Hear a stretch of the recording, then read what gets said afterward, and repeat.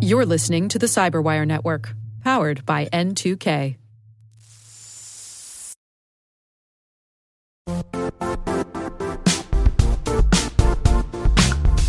The IT world used to be simpler. You only had to secure and manage environments that you controlled. Then came new technologies and new ways to work. Now, employees, apps, and networks are everywhere. This means poor visibility, security gaps, and added risk. That's why Cloudflare created the first-ever connectivity cloud. Visit cloudflare.com to protect your business everywhere you do business.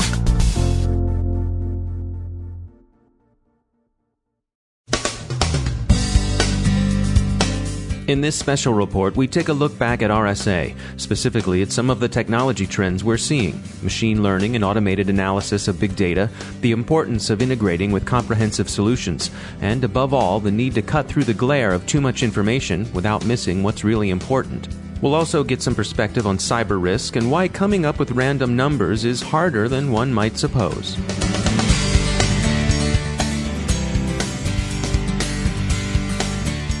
I'm Dave Bittner in Baltimore with a Cyberwire special edition on emerging technologies. It's Wednesday, March 9th, 2016, and thanks for joining us. From the companies we spoke with at RSA, several trends appear to be driving technology development in the cybersecurity space. Above all, they talked about the value of automating as much of security as possible. We didn't hear a lot of grand promises to completely dispense with human analysts or decision makers. Indeed, we didn't hear anyone in our one-on-one discussions make these kind of bold claims. There's an agreement that human talent seems to be at some level effectively irreplaceable. Instead, companies are offering approaches that enable human talent to raise its game. We saw repeated emphasis on solutions that reduce the need to review logs and watch alerts, and that promise to free human operators to look at the big picture and perform the triage necessary to effective, timely incident response.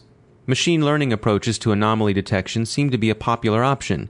These are seen as cutting through noise with relatively low loss of signal, and the ability to ingest and process very large amounts of data was featured by many of the experts we spoke with. Those data are increasingly accepted in unstructured form. Finally, scalable, comprehensive security solutions are increasingly seen as vital. This trend has a few interesting corollaries. It offers a space for big integrators to offer managed services that cut through another form of noise, the high volume and rate of introduction the market and security offerings sees. Comprehensive managed security services are also scalable and enable small and mid-size enterprises to enjoy the security resources formerly seen only in larger, well-resourced organizations, dedicated security staff, SOCs, even IT teams, and to do so in an affordable fashion. The trend also strongly suggests that innovators with new products would do well to develop them into offerings that could easily integrate with larger comprehensive solutions. You can read about our discussions with AT&T, Verizon, Cyfort, Cylance, Heat Software, and Zimperium in today's special RSA retrospective on our website, thecyberwire.com. At RSA, we sat down and spoke with several innovative companies. After the break, we'll hear what they had to tell us. This podcast is made possible by the Economic Alliance of Greater Baltimore, helping Maryland lead the nation in cybersecurity with a large, highly qualified workforce, 20,000 job openings, investment opportunities, and proximity to key buyers. Learn more at greaterbaltimore.org.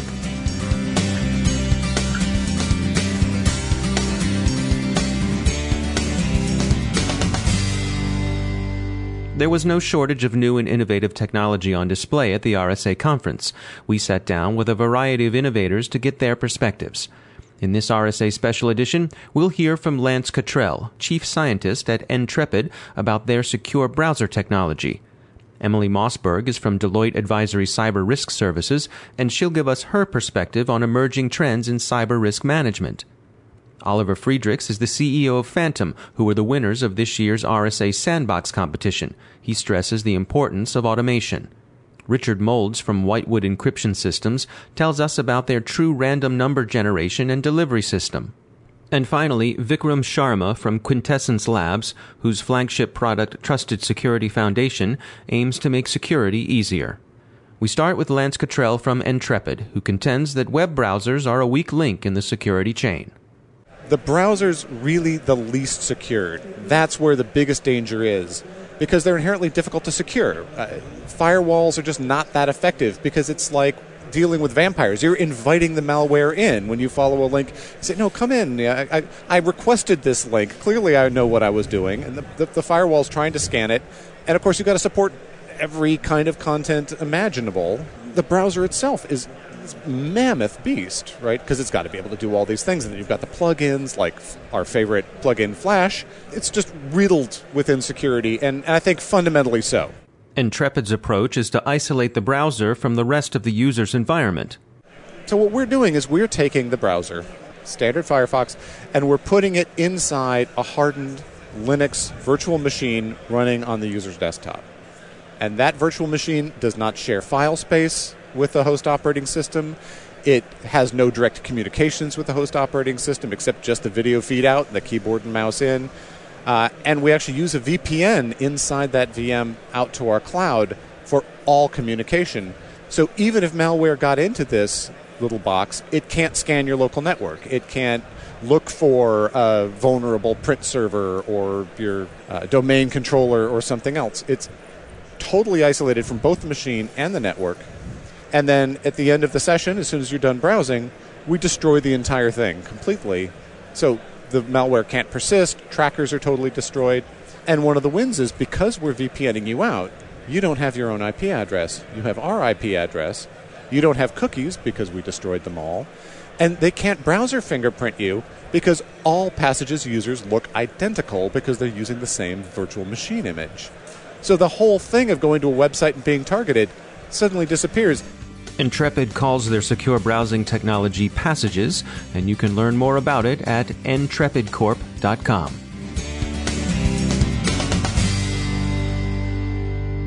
As we heard yesterday, actionable intelligence is intelligence that enables an enterprise to reduce risk. Today we hear from an expert on risk management as we talk with Deloitte's Emily Mossberg. When we talk about cyber risk, there has been a lot of emphasis and focus over the last several years on the elements of vulnerability and threat. Vulnerability probably has been talked about for the longest period of time in terms of what are the vulnerabilities specific to a piece of software or hardware, and how could an attacker potentially get into that hardware or software. The threat has been being talked about more recently. I think that the dialogue around threat has really evolved over the course of the last, let's say, 3 to 4 years. A lot more focus on who is the adversary, what is their motivation, what are the kinds of tools and techniques that they are going to use, what is that going to look like in terms of what the threats are that are coming at your organization. But the piece that really hasn't been talked about very much is the impact piece. So you think about risk, there's 3 elements, right? There's the vulnerability, there's the threat, there's the impact. And in my experience, most of the dialogue has been on the first 2, the threat and the vulnerability, not on the impact. And I think that we need to start focusing more on the impact piece. But the important clarification there is that it's not just the technical impact of what these incidents or attacks may look like, but what is the business impact associated with this? And how do we bring that dialogue into the equation? Mossberg suggests companies take a broader approach to incident response. If you look at the incident response lifecycle, there is the beginning triage phase and the immediate response. There's the intermediate phase where you've now gotten things under control, you've cleaned them up, but you're dealing with the immediate impacts associated with what's occurred. Then there's the longer term recovery. This is where you start looking proactively at, why did this happen in the first place?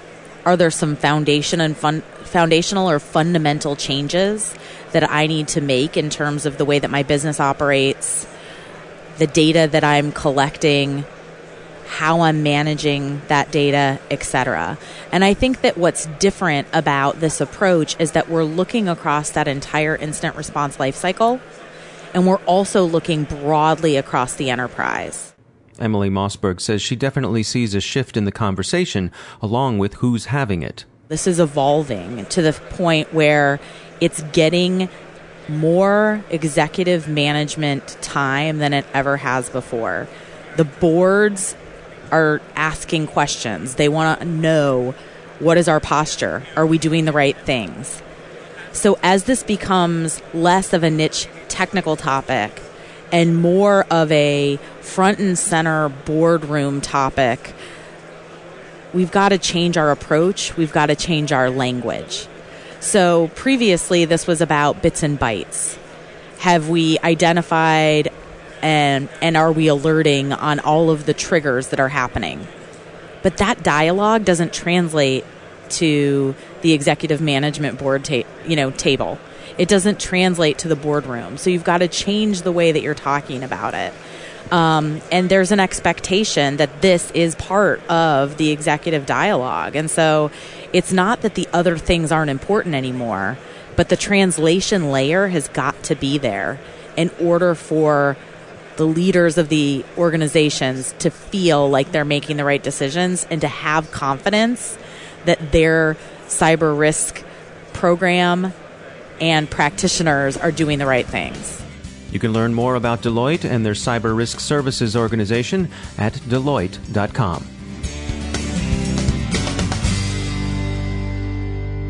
Phantom gained notice by winning the RSA Innovation Sandbox competition.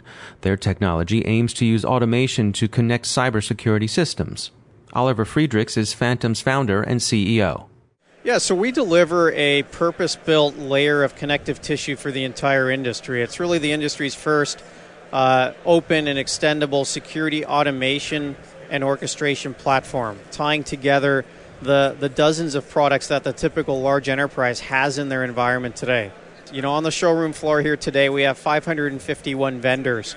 Each of them solves the problem in a different way, and they believe that they're the solution.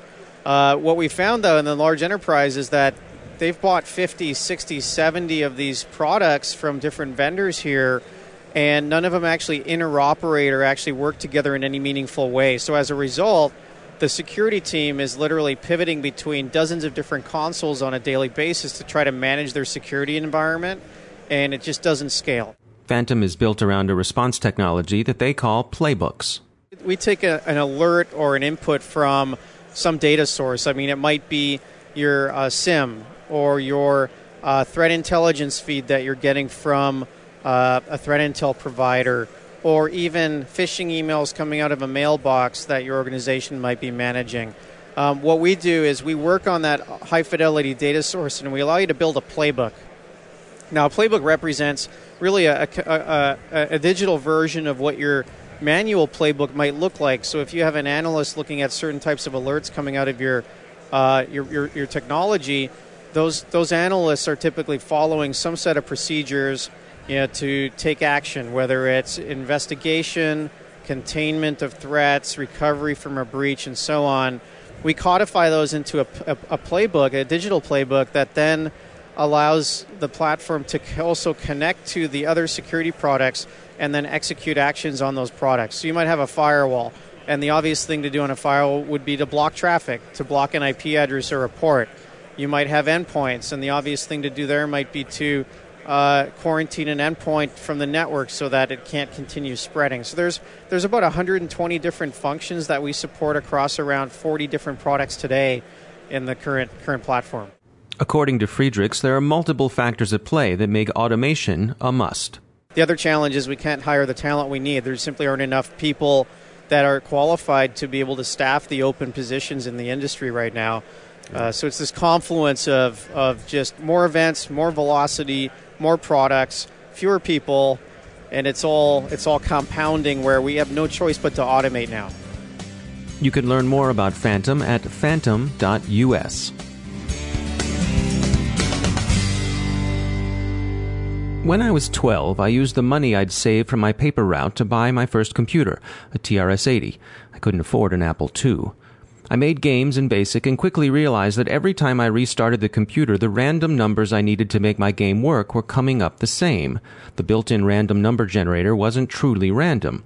So I coded an endless loop generating random numbers until the user pressed a key on the keyboard, and just like that, my game had the random numbers it needed. Needless to say, things are a bit more complicated today. Richard Molds is from Whitewood Encryption Systems. Capturing keystrokes on a keyboard is a way of generating random numbers. I mean, it's not perfectly random, but it has randomness in it. That's okay for applications that, shuffling songs on your iPod, that's fine. That's not okay for generating, 1,000-bit keys for encryption. So we use actually quantum mechanics. You actually use the random behavior of photons. It sounds crazy, like a science experiment. In many ways it is. Photons operate and have behavior in certain conditions that is fundamentally random. You'd literally have to change the laws of physics to be able to influence this stuff. So we generate large volumes, hundreds of megabits per second of perfect random numbers, and then we actually deliver them over the network to virtual machines up in clouds or IoT devices or servers running encryption algorithms. Richard Mold says that at Whitewood, they envision a time in the not-too-distant future where entropy is delivered just like so many other services we've come to take for granted. So I think a good analogy is time, okay? 5 years ago, we would program all of our laptops and our cell phones and our servers with time. If I had a rack of 1,000 servers in my data center, I'd have to go along and configure the time on all these things. And that may have been fine back then, but in the era of iTunes and Apple Pay and all of our phones have at the same time. So time has moved from being a local issue to being a networked issue, in living memory. And I think entropy goes the same way. When you have 1,000 virtual machines or 10,000 phones or 100,000 smart meters generating keys, you expect them to be equally good at generating keys. But if they're all generating entropy locally on their own bits of hardware and out of their own little natural environment, by definition, their ability to generate entropy and therefore random numbers is different for every single one of those devices. So that's the opposite of what you want if you're a security person. You want all of your systems to be equivalent from a security point. You want consistency.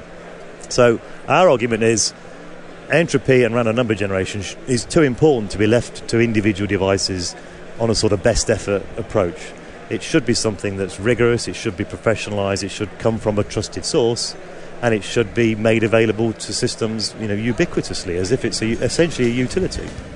There's more information on Whitewood and their random number generator at whitewoodencryption.com.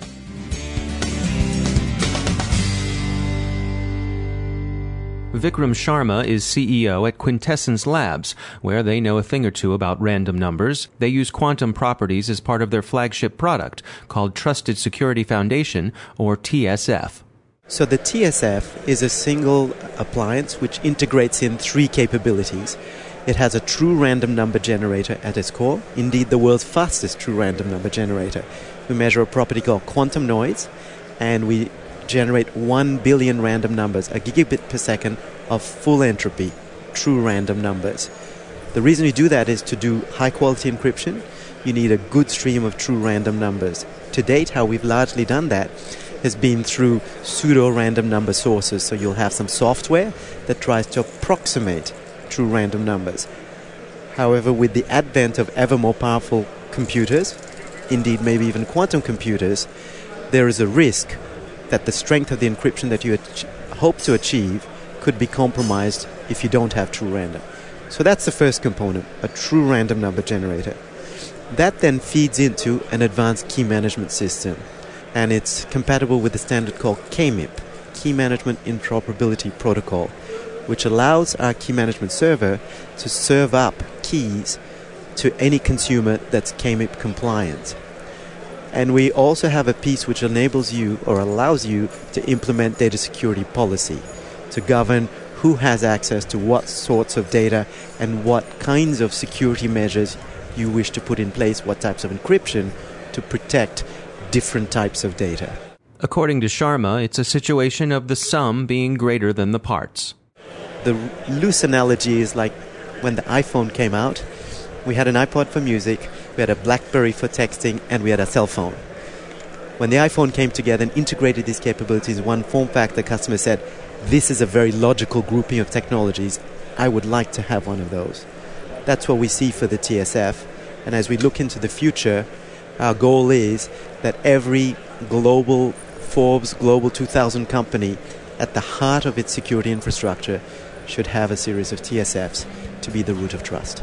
You can learn more about Quintessence and their products at quintessencelabs.com. And that's our CyberWire RSA retrospective. We'll have another edition tomorrow covering trade and investment. The CyberWire is produced by Cyberpoint International. Our editor is John Petrick. I'm Dave Bittner. Thanks for listening.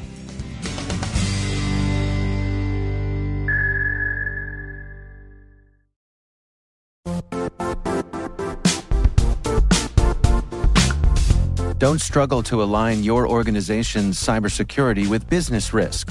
Get the only solution that goes beyond reacting to threats with vulnerability and risk monitoring. You need the next evolution of MDR, and only Critical Start delivers it. Critical Start doesn't just monitor and respond to threats. They put you in control by detecting suspicious activities, quickly responding to contain threats, and identifying your most critical assets and protecting them against vulnerabilities and exposures. With continuous visibility, expert guidance, and measurable risk reduction, Critical Start has redefined what it means to manage cyber risk. Demonstrate provable security maturity to your leadership while positioning your program to achieve the greatest risk reduction per dollar spent. Stop fearing risk and start managing it with Critical Start. Visit criticalstart.com and request a demo today. That's criticalstart.com.